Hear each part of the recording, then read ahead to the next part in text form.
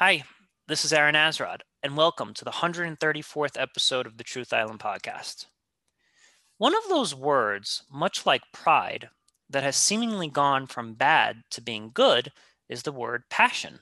When we think of the word passion in a modern context, we think of an actor moving to Los Angeles in the hopes of landing a big movie role, a painter working on their latest landscape, or an author plugging away countless hours into a novel they have no idea will be successful. Passion is often said to be a good thing, as countless young people are told each day by inspirational TED Talk speakers to simply follow their passions when seeking out a career or even deciding the best course of action for how they should be spending their time. However, the word passion was not always associated with romantic gestures or artistic masterpieces, but as something rather negative. In fact, one of the very first definitions for the word passion is a strong and barely controllable emotion, which has often been tied to lust. For example, when we think of evil operating in the world, we often think of these intentions as being controlled by lust, which in many ways is a cousin for passion, which is very befitting the phrase passionate lovemaking. Another side effect of passion is its ability to turn off our ability to reason and think critically.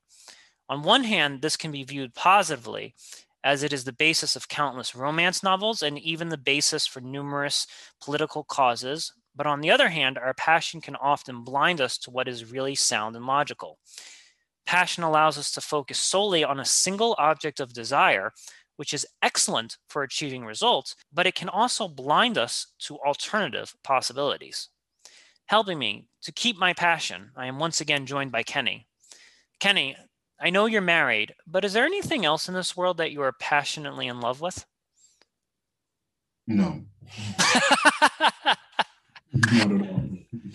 Good man, good man. Just, in case the wife's listening, we got to make sure we round our corners there. No, I think that passions, at least, so if we're looking at it in in the modern sense and how we often use it today, in like a follow your passion, or I'm passionate about the guitar, I'm passionate about seafood. Um, I guess what people are simply trying to say for the for the latter, it's they're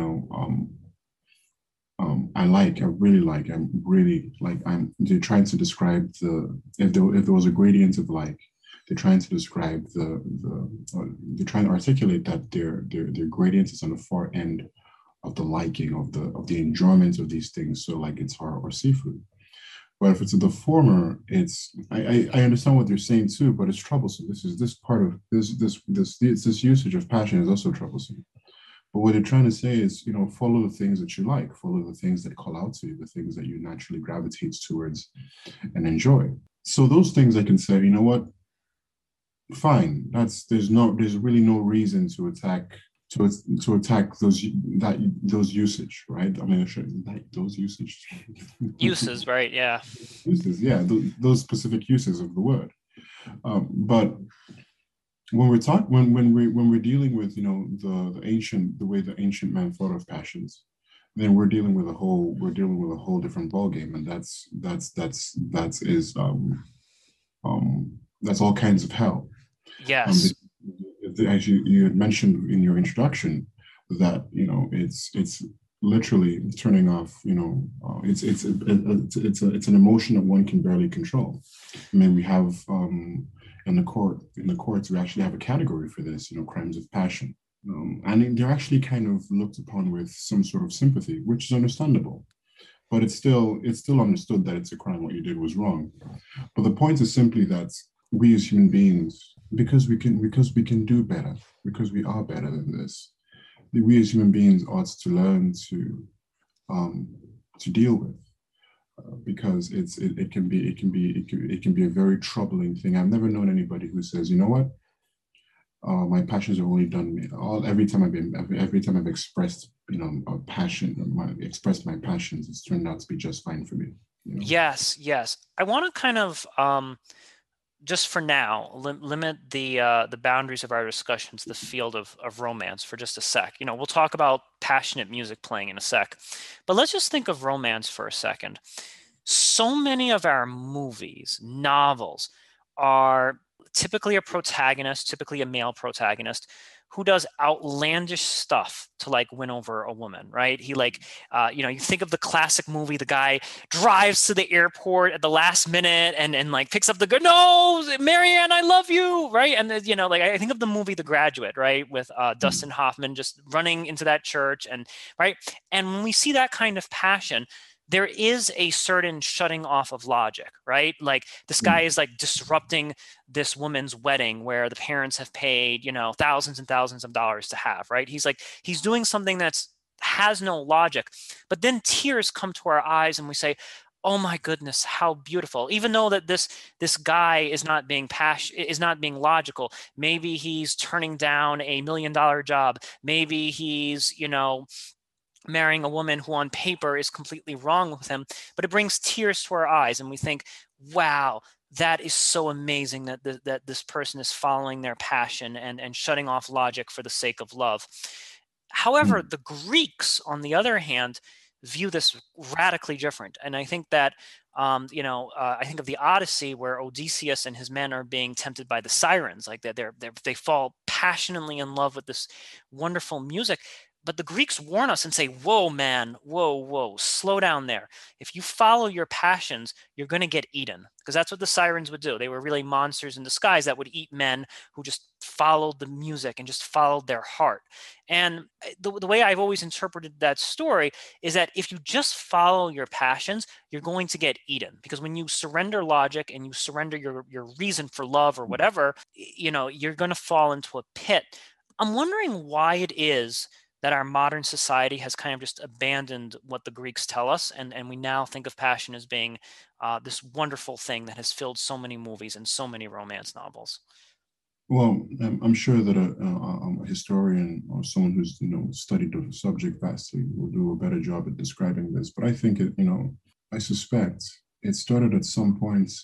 Let's say with the at some point in history, I forget, some misunderstanding of romanticism, and it was the idea that I think I don't remember exactly what period, but I think it became the idea that romanticism was this, the knight must die, the knight must go on that journey, that quest to, that he must prove himself to his lady, and he must do basically an outlandish quest for her. And that idea really did seep into. I mean, we still so this. For example, your description about the man who runs after the woman, so the airport or the church. We think that these kinds of gestures are romantic. We think they're beautiful because, and it's actually a some sort of a noble deed to shut off your mind and simply go with your passions when it comes to romance. And it's seen as a virtue, a certain kind of like a romantic virtue. So it seems to be, people still see it, they see it as a romantic virtue, to be able to shut off your mind and go, do these very outlandish gestures of love. But here's the question, okay? Why is it that couples like that never stay together? They never stay together. The romance, quote unquote, the action, the gesture. I mean, if you look at the United States of America, half of marriages that occur in this country end in divorce. And I believe that, should I say, it's possible to believe that because we're living in a very romantic nation, a lot of those people propose in wonderful ways, from a roller coaster at the movies, running, making a freaking, hot air balloon with her face on it. Sure. But 2 years down the line, some of them actually, and especially if you're dealing with your, celebrity culture, it could be as early as 2 weeks and you're done. But what a really romantic gesture. I mean, the weddings look like something out of a fairy tale. The weddings are always so beautiful and outlandish. They're so passionate, but then their marriages never last. The romantic idea is really is something that's carried on. I think it's sort of what this nation was actually built on. It's really funny that we're talking about this now, because I think the very last podcast I did with Alexander, we did talk about couples that, like you do meet some couples that say, yeah, I knew right away that she was the one. And sometimes it actually does work out. Sometimes Yeah, like they meet somebody, and they just know right away this person's the one. And I've heard stories like that. I am like you though. I'm a little bit more pessimistic, and I venture to say that people that have only been dating for a couple of weeks or whatever, and then they decide to get married, and especially if they're really young, right? Especially if they're like in their early 20s or late teens or whatever, I'm kind of skeptical, and I think that's a train wreck waiting to happen. Again, that's just my cynicism and data and all that good stuff. What's also interesting about this though is there has been a lot of research on couples that cohabitate with one another. They live with each other before they get married for a number of years, and that's a lot of time to start sniffing somebody, right? Like that's a lot of time to be like, oh, okay, she gets out of the shower this way or whatever, or doesn't, or leaves the dishes like that. Like it's a long time, and you would think, well, if this couple like lives all these years together and sniffs each other out and finds all their quirks and all this other stuff, their marriage would be more robust because they have more time to learn about each other. That's only the logical thing to conclude.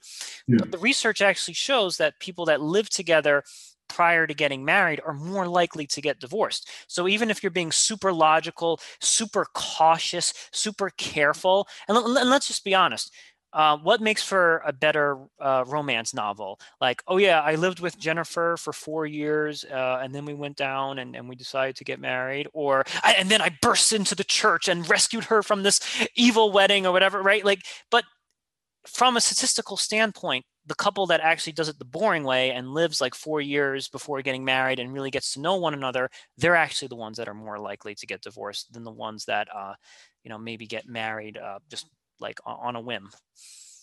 yeah, because the people who are getting married on a whim and the people who are, I mean, it's not even about getting married on a whim. There are people who got married on a whim and their marriage have lasted 50, 60 years. Yeah. It's not a matter of here it's not so much a matter of how quickly you get married or how long you stay together before you get married, but more along the lines of what you understand about the world and how relationships actually work.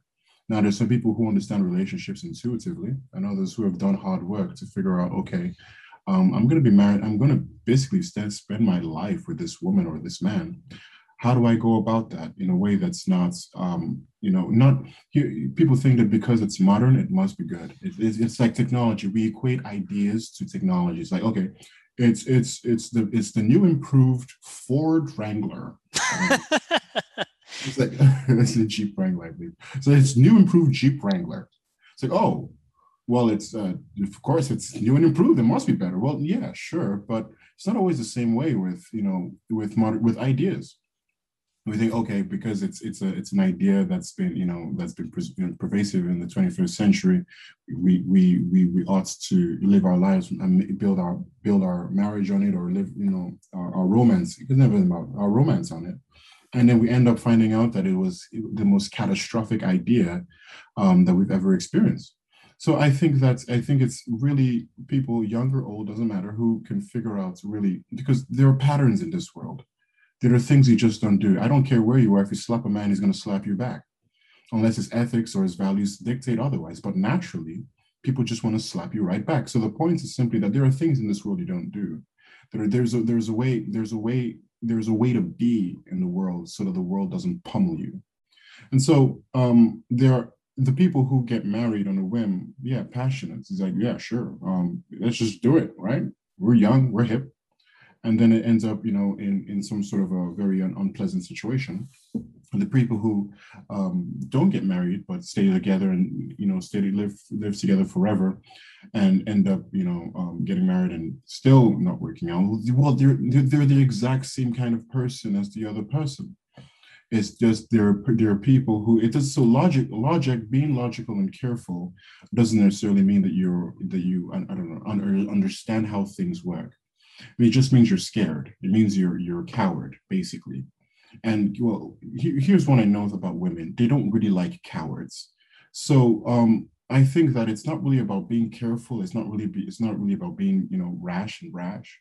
It's really about understanding the world, because logic and wisdom, I'm sure they often go hand in hand, but they're not often the same things. I agree with that. Like I think that, if you took a girl out to a date on Valentine's Day and say, well, logically, I don't think that we should be married at this particular juncture. Like, I mean, like, who the hell are you, right? It's like, am I going out with a chemistry professor here or something? Right? It's pretty much a buzzkill to say things like that.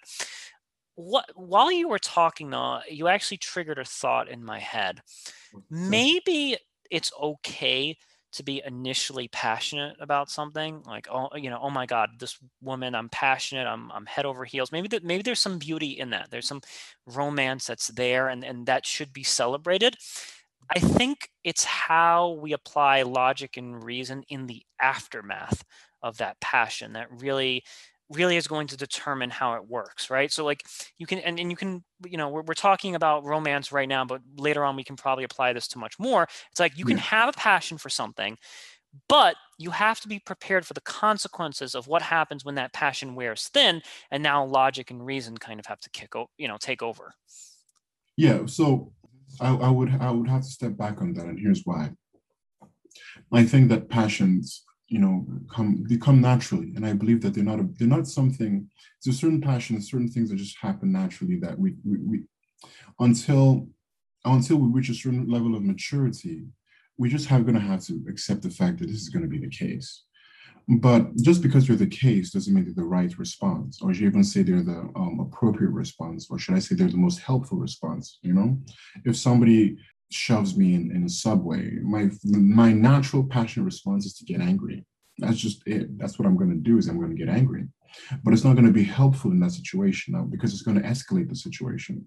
And before I know it, I'm going to be spending the night in jail or dead. So I think that a romantic response, or a passionate romantic response, um, is often the natural response to a woman or a man that you're very interested in. But it's not always, how you say, the best response. And it's not how you say. It's not always the.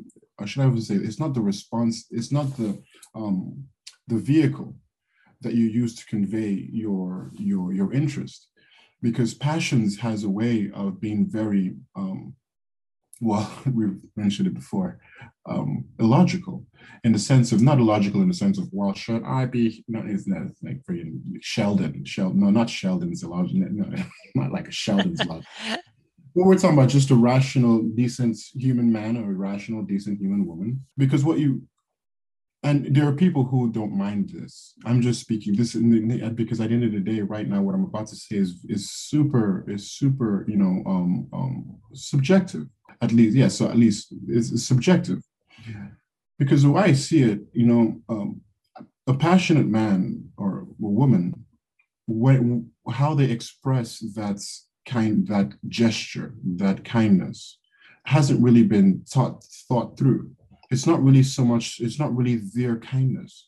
It's a passionate response. It's an automatic response. It's almost like a response. It's almost like a choiceless response. It means that you just felt it and you acted. You didn't really choose. It's subhuman. It's not really human. Is it anything? To be human is to choose. That's what makes us so brilliant, so different, so unique in the way that we mold ourselves. Every choice we make as human beings molds us into a certain kind of human being, a certain kind of category, and it really does define the kind of person we are before we die. So if you're making how you say decisions, or it's basically not decisions, but it's if you're reacting to situations in a passionate way, you're not really choosing. You're not really making those decisions critically. You're not saying, listen, I'm going to buy her flowers because I think she'll like that. It's just like, flowers, oh, that's romantic. Yes, I'll do it. Blah, blah, blah, blah. You're doing these wonderful things, but not as a human being. You're doing it as a creature. Yeah, a harmless creature, but a creature nonetheless. I like what you're saying, actually, and I think you're right that even in the midst of passion, there has to be logic applied to that situation. And I like the example, like I've been in situations where I'm driving along and some guy curses me out. He's like, what the hell did you do? And the passionate move, right? Like the Bruce Willis move is for me to get out of my car and be like, what did you say? Right? Like that's like the passion talking, right? The passion is there. That's like the badass Bruce Willis move to do. But in those situations, my logic always kicks in and says, okay, here's what the passionate thing to do is, and here's the logical thing. And the logical thing is to just ignore it, not make eye contact, and just keep on driving by. And people will call that cowardly or whatever. But I'm like, no, I'm just a logical human being. And if I stop and curse this guy out and it escalates, it's going to be a disaster for the both of us. There's no reason to do that. So my logic always kicks in.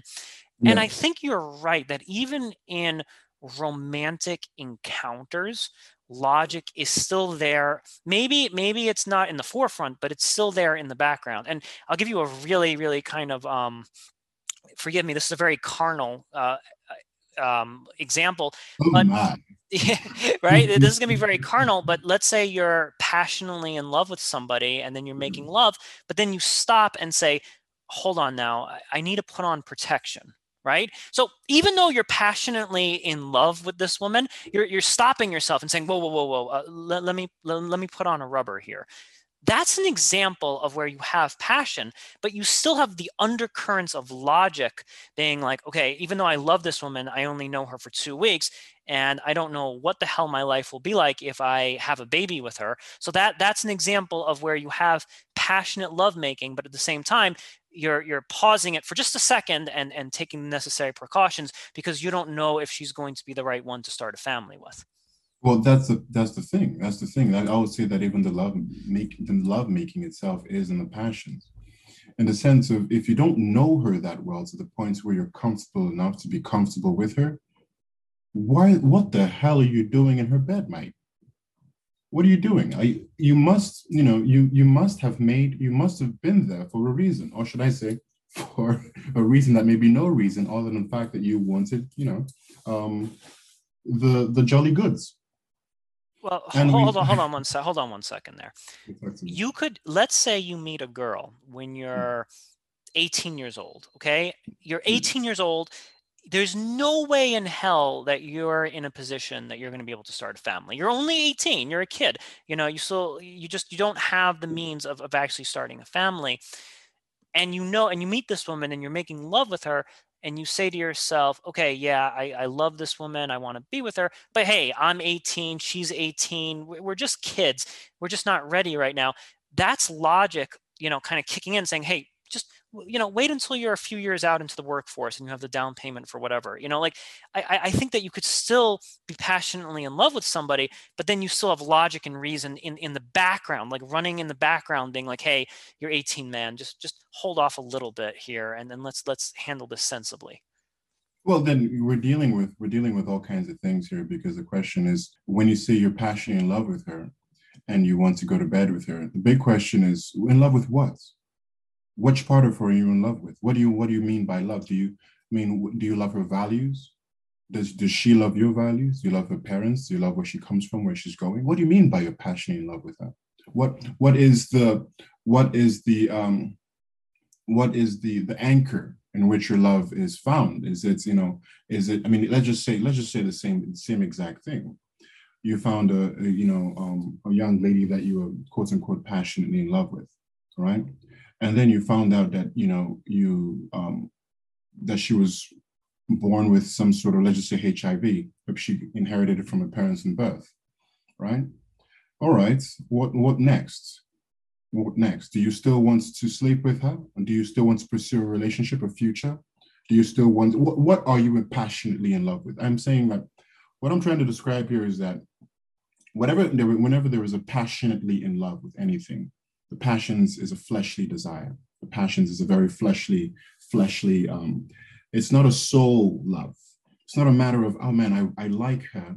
There's something about her in the sense of when I see her, I know who she is. And if I don't know, I'm curious. I want to know who she is.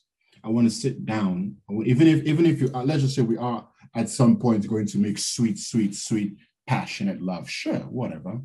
But the point is simply, when you say you're passionately in love with someone, it's never really about the person. It's about what your fleshly desires want from that person. So the two are kind of, how you say, it's like a paradox. To be passionately in love is to be passionately selfish. It's funny. I hear the passion in your voice, man. This is spoken like a true Casanova. like talking to you, like talking to you. I actually feel like the cold, cynical scientist being like, well, no, okay.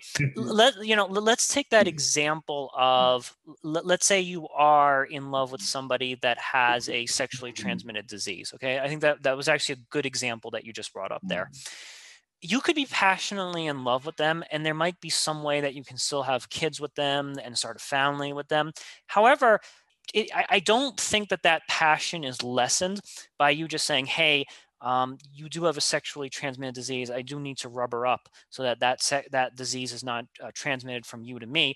I don't like shame that guy and say, hey man, you're not really passionately in love with that woman unless you accept that sexually transmitted disease from her or whatever. So this is why I think that both of these forces can actually be operating in the brain at the same exact time, right? Like I think that you can have one part of your brain that is just illuminated with passion of like, I love this person, I want to give them everything, I want to spend my life with them, and so forth. But there's always that other part of the brain that is just like, hey, I'm only 18 years old. I can't start a family right now. Hey, this woman has a sexually transmitted disease. I got to rubber up to make sure that doesn't spread. I think that these two systems can be operating in the brain. I think scientists would call it right brain versus left brain, however you want to like break it down. I think you can have both of these things. I think it becomes highly dangerous when you shut off one part of the brain entirely. So if you become a cold calculating scientist, well, that's also dangerous because now your life has no passion, it has no flavor, it has no taste, it has no excitement, right? So if you shut off your logic and reasoning, if you shut off all of your passion, all of your artistic cravings, and you're just a logical robot, that can be dangerous. But I think that shutting off logic and reasoning and just being a passionate butterfly is also equally as dangerous. So I think having both of these systems operating on and off, and when I say operating at the same time, I don't mean that they're actually operating at the same time. I mean they're actually shutting on and off at different intervals and during different circumstances of that romantic encounter. So you're at a Valentine's dinner. Well, now you're allowing your romance and your passion to take the forefront and your logic to kind of recede into the background. However, you then come to some other kind of critical juncture like buying a house together, and now all of a sudden you're allowing your logic and your reasoning to come to the forefront and the romance to kind of sit in the background. Does that make sense? Well, yeah, I mean, I can understand that. I really, it does make sense. What I'm trying to, the point is simply that, I mean, but there's a difference. There's a difference in the sense of, so the young man who, if you even listen to what the examples of the things the young man was thinking about concerning the young lady, all of them have to do with his own safety and his own security, not hers. Second is, the idea that it's not about him taking on the disease himself. The idea was simply to illustrate that passions have to do with the fleshly desire. It's all about the woman's body or the man's body. It's not really about to love a human being. We say that, I remember someone had mentioned, I forget, I really want to give this person credit, but I forget where I heard this from, is that the person had said that, we love our mothers, but we also love ice cream. In the sense we love everything. We just love this, love that. And then we expect, and when someone tells us, I love you, that they mean it. The person just 5 minutes ago talked about how much she loved fish tacos. Yeah. And the truth is, I'm not very sure that her love for you is any greater than the love for fish tacos, mate. Oh no, the word love has been cheapened in our culture beyond belief. I agree with you, man. Like, you should say, oh, I have a proclivity, I have an affinity for fish tacos. Totally cool. Yeah. And now we're dropping the love word for I love Doritos. And I agree with you, man. It's that word has been completely bastardized by our society, man. Yeah. Totally right about that. So that's the thing is that, and it may not be simply, I mean, we could have the same word to describe it all. But the point is that, and I don't know where if which came first, the chicken or the egg. The point is simply that our just like our trivialization of the word love, we also trivialize the actuality of love itself. We live in a country where people often say "I love you" before they hang up the phone. They just do with their family members, brothers, sisters, wives, and children, and so forth. And it's the truth. Hopefully, well, what I mean is the truth that that's what they do. But I don't know if that's the truth of how they actually feel. But because at the end of the day, the way we treat each other as human beings is phenomenal, you know? So one of the reasons I really like celebrity culture is because they exemplify this.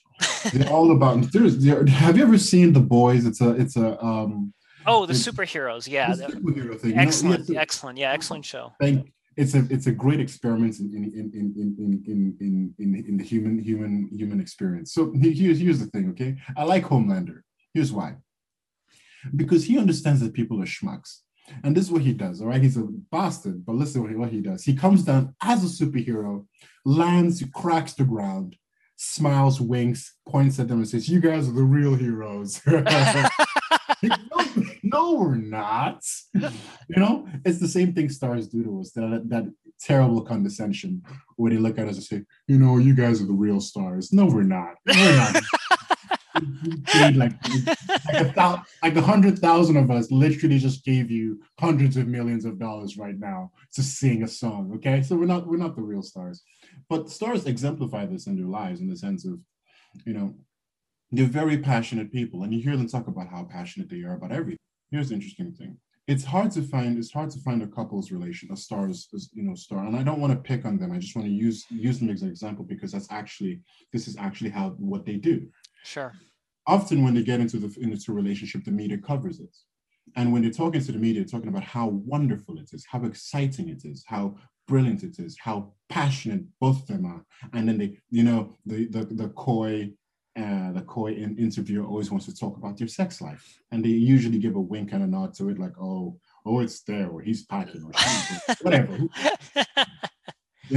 But here's the thing. After all that declaration of love, after all that declaration of his fineness and his goodness, or her kindness and her wonderfulness, and how they literally, they often say, not always, but they often say this: "He's changed my life." After all that life changing, a month later, you hear they're getting divorced. Yeah, right. You know what I mean? So this to me, that is the peak of passions. That is what passions does, especially romantic passions. That's what it does. Well, Again, I think it also, I do think there's another component to that as well. what- And that is, I think people are just easily, like one thing, and this is something that I've only discovered, more like I knew it to be true when I was younger, but it didn't actually, like, I didn't actualize it as a truth until much later, that all love is basically silent good actions for one another. Like, I actually hold that to be a much higher standard of love, is just, hey, I'm doing this silent kind act for you. It doesn't need to be broadcasted to the world, doesn't need to be put on your Instagram or your Facebook. Look at us going to the amusement park or whatever, right? Like, love is really just a bunch of silent, thankless, like completely thankless, like, hey, I know you had a hard day. There's some hot cocoa on the table. Just done silently, just done, without anyone ever asking you. I think those are the highest forms of love.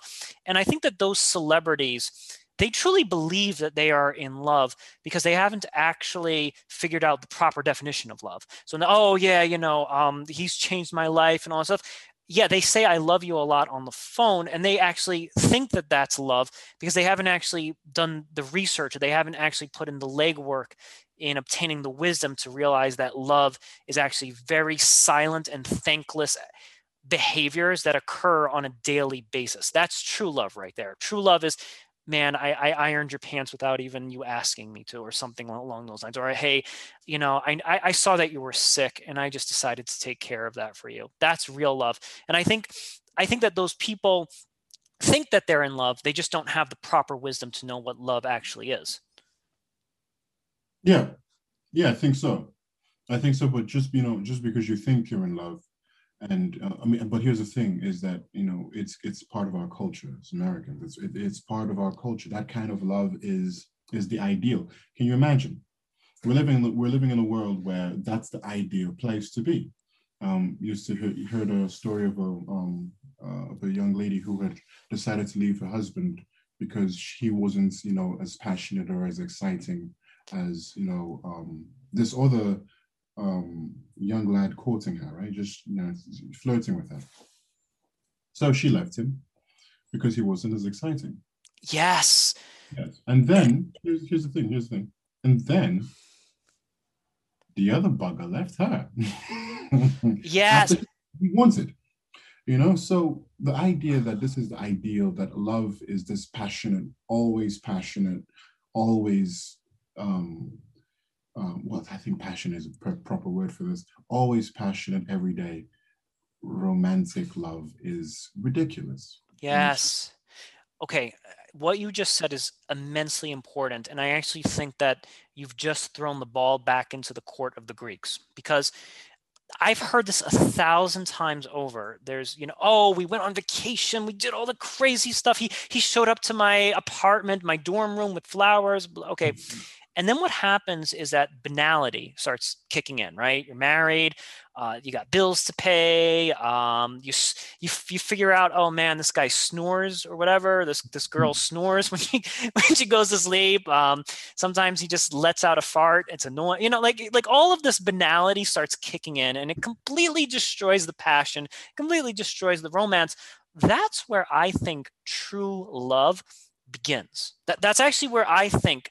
I think that if you have 6 months of bliss and romantic chocolate and whatever, that's not actual love. I think the true love begins when the banality, the moment that banality and that reality sets in, and the way that the kindness in which you treat each other in moments of banality and boredom and just monotony, that is where true love actually begins. Because I think that many people, when times are really awesome and we got honeymoon vacations, every month coming up on the calendar, really easy to be in love, really easy to quote unquote love each other. And I'm using the word love very loosely in that context. The true love kicks in when the realities of life start weighing upon both of you, and then your true character is tested. And that's why I think a lot of those celebrity marriages and so forth just crush, because they had passion. Like, I believe them when the two celebrities say, oh, we had all this passion. I 100% believe that, and I believe it to be true. And I believe that they're not lying to us. They're actually being earnest in the way that they're describing that. They just don't realize that, once the banality kicks in, we're going to find out that we actually don't love each other. No, yeah, I think you're right. I mean, I believe them. I just don't take them seriously. Yes, yeah, good way of phrasing it. Yeah. I believe that they believe what they're saying, but and if they, yeah, but it's just a normal way of how we go about things here.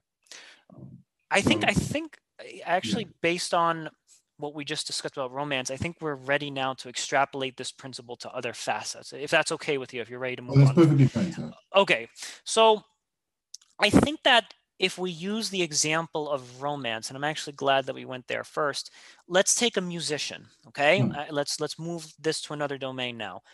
Oh my God, I started playing the piano and I'm passionate and I'm in love with it, okay? It's the same thing as a romantic encounter. You're learning how to play the piano. You're passionately in love with it. You want to be the next Elton John, whatever, okay? What happens though is that you find out maybe after the first 3 months of playing the piano, if you're actually in love with it, when it starts to really suck, right? Like that's when the truth begins to come out. It's like, because when people learn something, there's actually this phenomena that, like, when you're learning something new, you actually learn a lot within the first 2 weeks. Like, if people who actually go to the gym and work out, they lose a shit ton of weight within the first 2 weeks. But then after they lose all that, like water or whatever, it becomes a lot harder to lose weight after the first 2 weeks. And it's like anything else. You learn a lot in the beginning, but then you hit a plateau. You hit like, wait a minute, I'm not feeling the results. I'm not feeling that chocolatey goodness anymore. That's when yeah, that's when you start having to come to terms of like, am I really passionate about this thing? Like if you're learning the guitar and you're learning a lot, or the piano and you learn a lot in the first month, you might say, yeah, this has been my passion all along. But then it's month 7 and you're just not learning all that quickly, and it's kind of a drudgery, like it's kind of a task to keep doing it. That's where true love actually emerges, because you're still doing something even though you're not reaping the benefits of it immediately. Well, I think you're right. I think you're absolutely right. But I think that the problem really does arise in our language. Because we're a romantic nation, we have romantic ways of describing things that are not romantic in any way whatsoever. So, for example, going to the gym is not at all romantic. It's actually pretty, how you say, um, it's pretty blood and guts. So, so when we go to the gym, we need to have warlike language, because that's what it's going to be. In fact, I would say that any endeavor that we pick up is going to be warlike. It's not going to be romantic at all. Um, and here when people start describing things like this is where I stop believing. I don't even try to believe. I don't even want to believe, because often people want you to believe that they're passionate about something because they really want to be, they like the idea of being the kind of person who is passionate about something, whatever the hell that means. I have no idea what kind of, of course, it's kind of like, the films about the geniuses, who play it. He was born with a guitar clasped between his fists. Oh my. Well, hold on. I think I can help with this definition a little Talk bit. to me, please. Okay. Maybe you're truly passionate about something if you can still do that thing in the absence of success. Okay. You're truly passionate about something if you can still do it in the absence of success. Now, what the heck does that mean? Well, if you do something and you're really good at it right away, like immediately, right? You don't know if you're actually passionate about. And I'm going to give you a good example of this. Please do. I've worked with a lot of math teachers, a lot of them, okay? And I've talked to a lot of them. And I always have this question of like, what made you decide to become a math teacher? Like, why did you feel that was the right career? And I always get the same answer from 90% of them. I was really good at it. It just came natural to me. I was just really good at it. And I can tell in the way that they give that explanation, they're not really passionate about it. They're just doing something that came easy to them, right? It came easy to them. They got instant results. They just put minimal effort. It just came easy to them. And that's why they decided to become a math teacher. It's actually a lot harder. Like, you really are demonstrating your passion for something when you're doing something. You're not rewarded for it. You're not successful for it. It doesn't come easy to you. It's painful. People don't care about what it is that you're doing. That's where your true love and your true passion is being tested, because you're not getting that instant gratification or that instant livelihood from doing that endeavor. You're actually suffering. Your passion is causing you to suffer in some way. Yeah. So even when we describe it as passion, let's say for instance, passion, as people are passionate about math and all that. So we had earlier we figured out, I think, based on your search, that passions had to do with, the idea of passion was described or defined as mindlessly, like a brainless, or shutting off your reasoning ability in order to follow your emotional desires, right? Yes, yeah, that was actually one of the definitions I pulled out from the dictionary. Yes. Okay. So that's the question then. When a person says they're passionate about math, piano, guitar, singing, movies, what are they? What do they actually mean passions, or are they really saying something else but using a different word? Because to be passionate about is to be filled with emotion. Is to be filled with uncontrollable, or barely, as you mentioned before, barely controllable emotion, and having reason either tucked away or so dim that you can barely hear it. So how does a passionate person deal with a piano? I mean, do you hug it? Do you run at it and just hug it?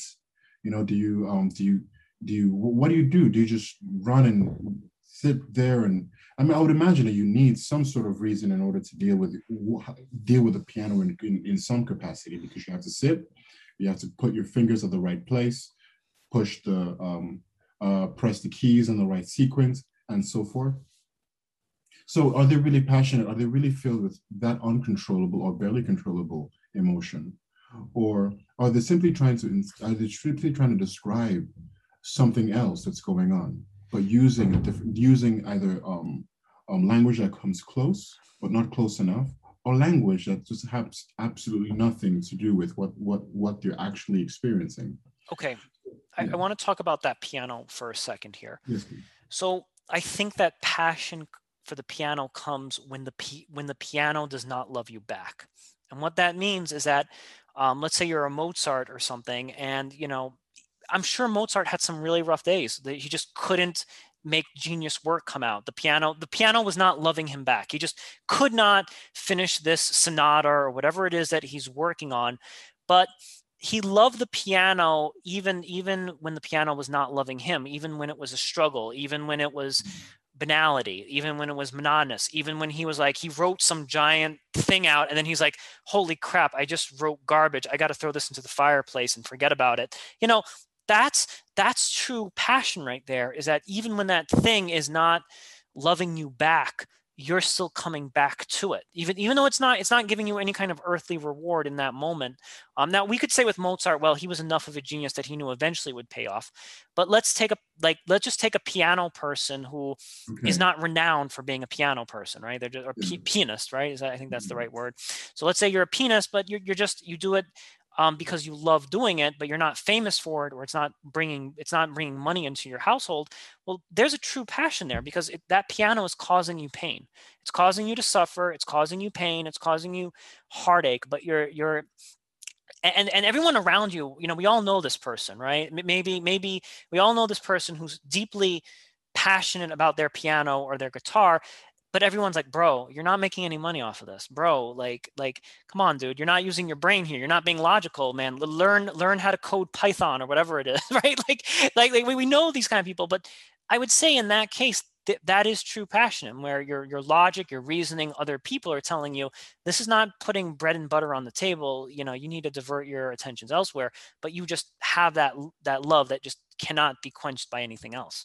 Okay, so I see. So you would describe at least this particular passion as an experience where a person is clinging to the object of their passion in spite of the difficulties it brings.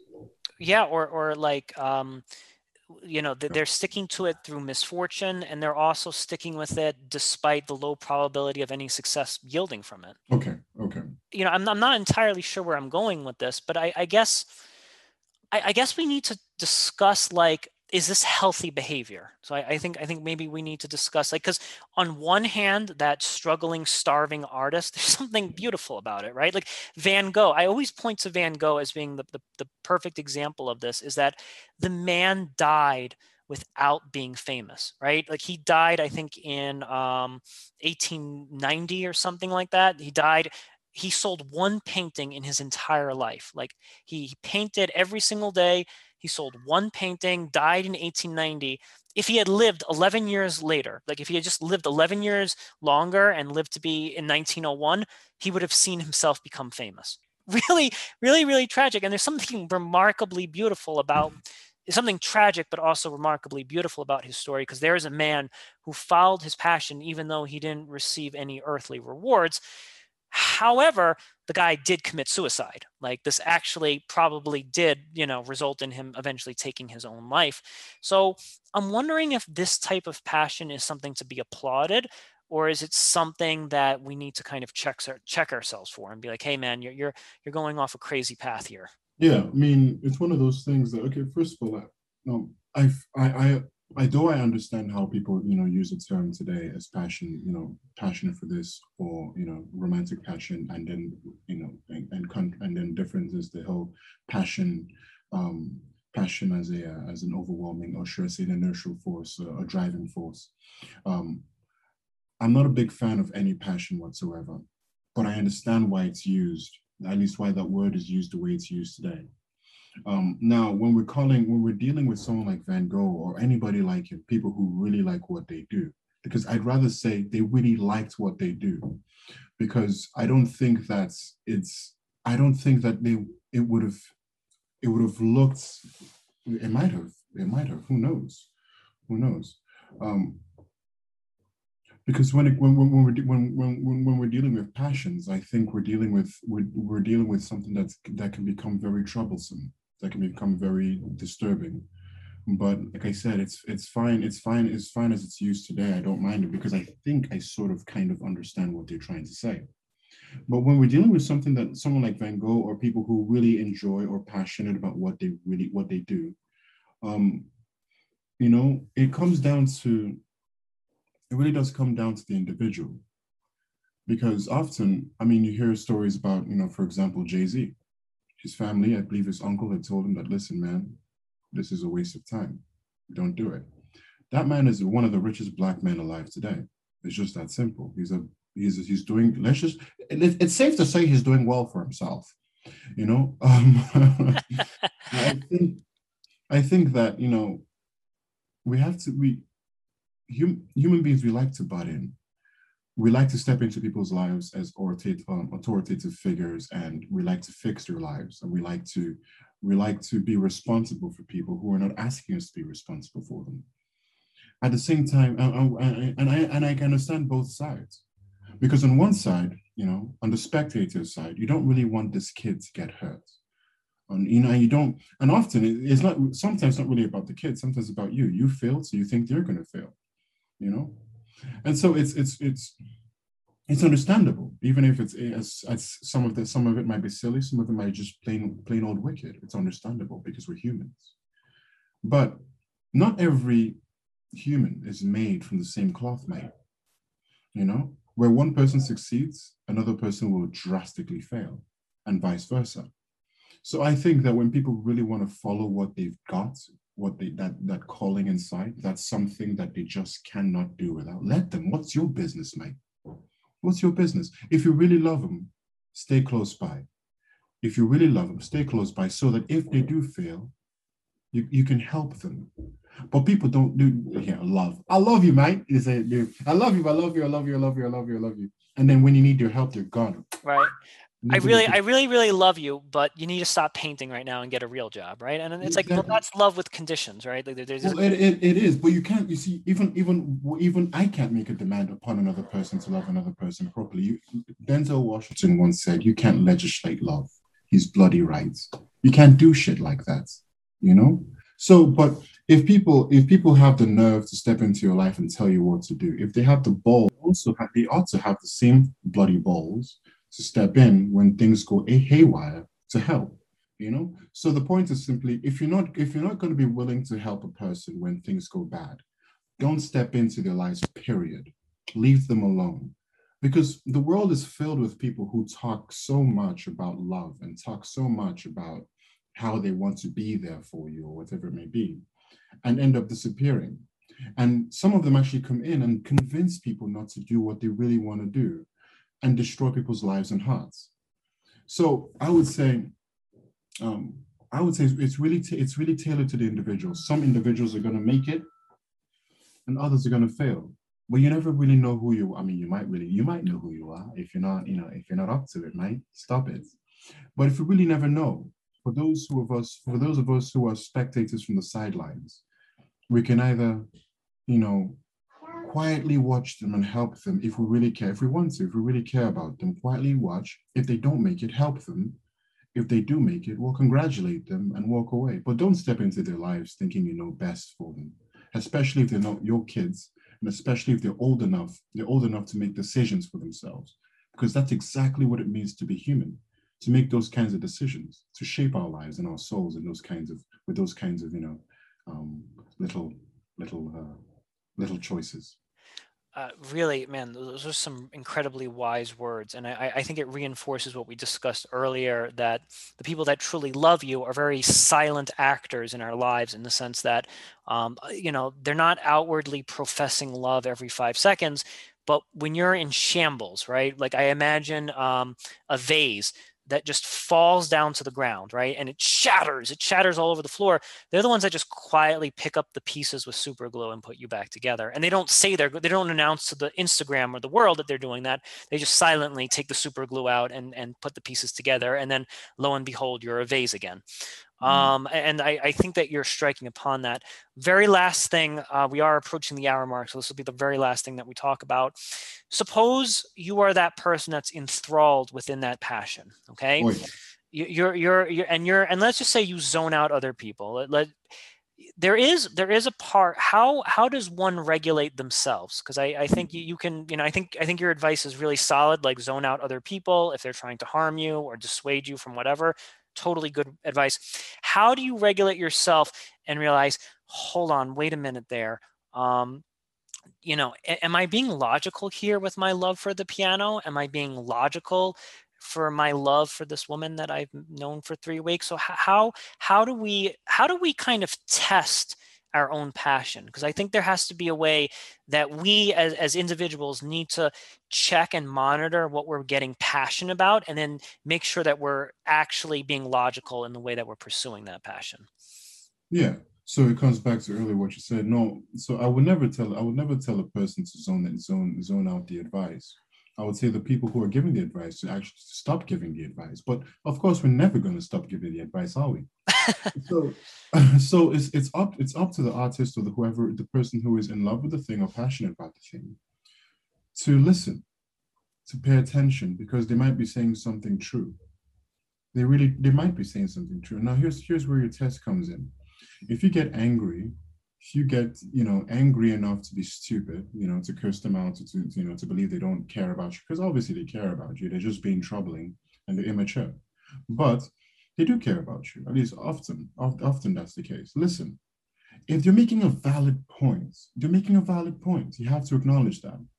Now, if you choose to continue in spite of that valid point, you must have a reason for that. If you say, listen to me, like, money doesn't really mean all that much to me. And if you're honest about that, if that's really your reason, that money doesn't mean what it means to others, it doesn't mean the same thing to you, well, that's a valid reason. It means that your values are different. It means that you're the where money, where the valuation of money is in that person's heart or mind, Mm-hmm. something else exists there for you. It could be, I don't know, fulfilling your own, it could, well, not your own, I don't know.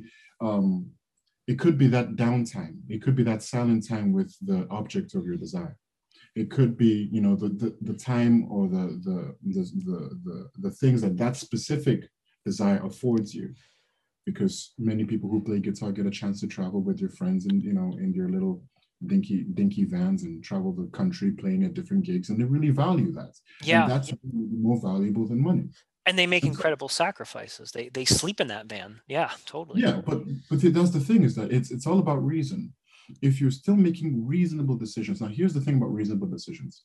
A person's reasonable decisions are simply this: a decision that is made for a reason. That's it, for a reason. Now, if you're making reasonable decisions, I hope you're making good reasonable decisions. Because if once you say, no, I'm not, I'm just doing it because I want to do it, then you're really into something, mate. You're not really thinking, are you?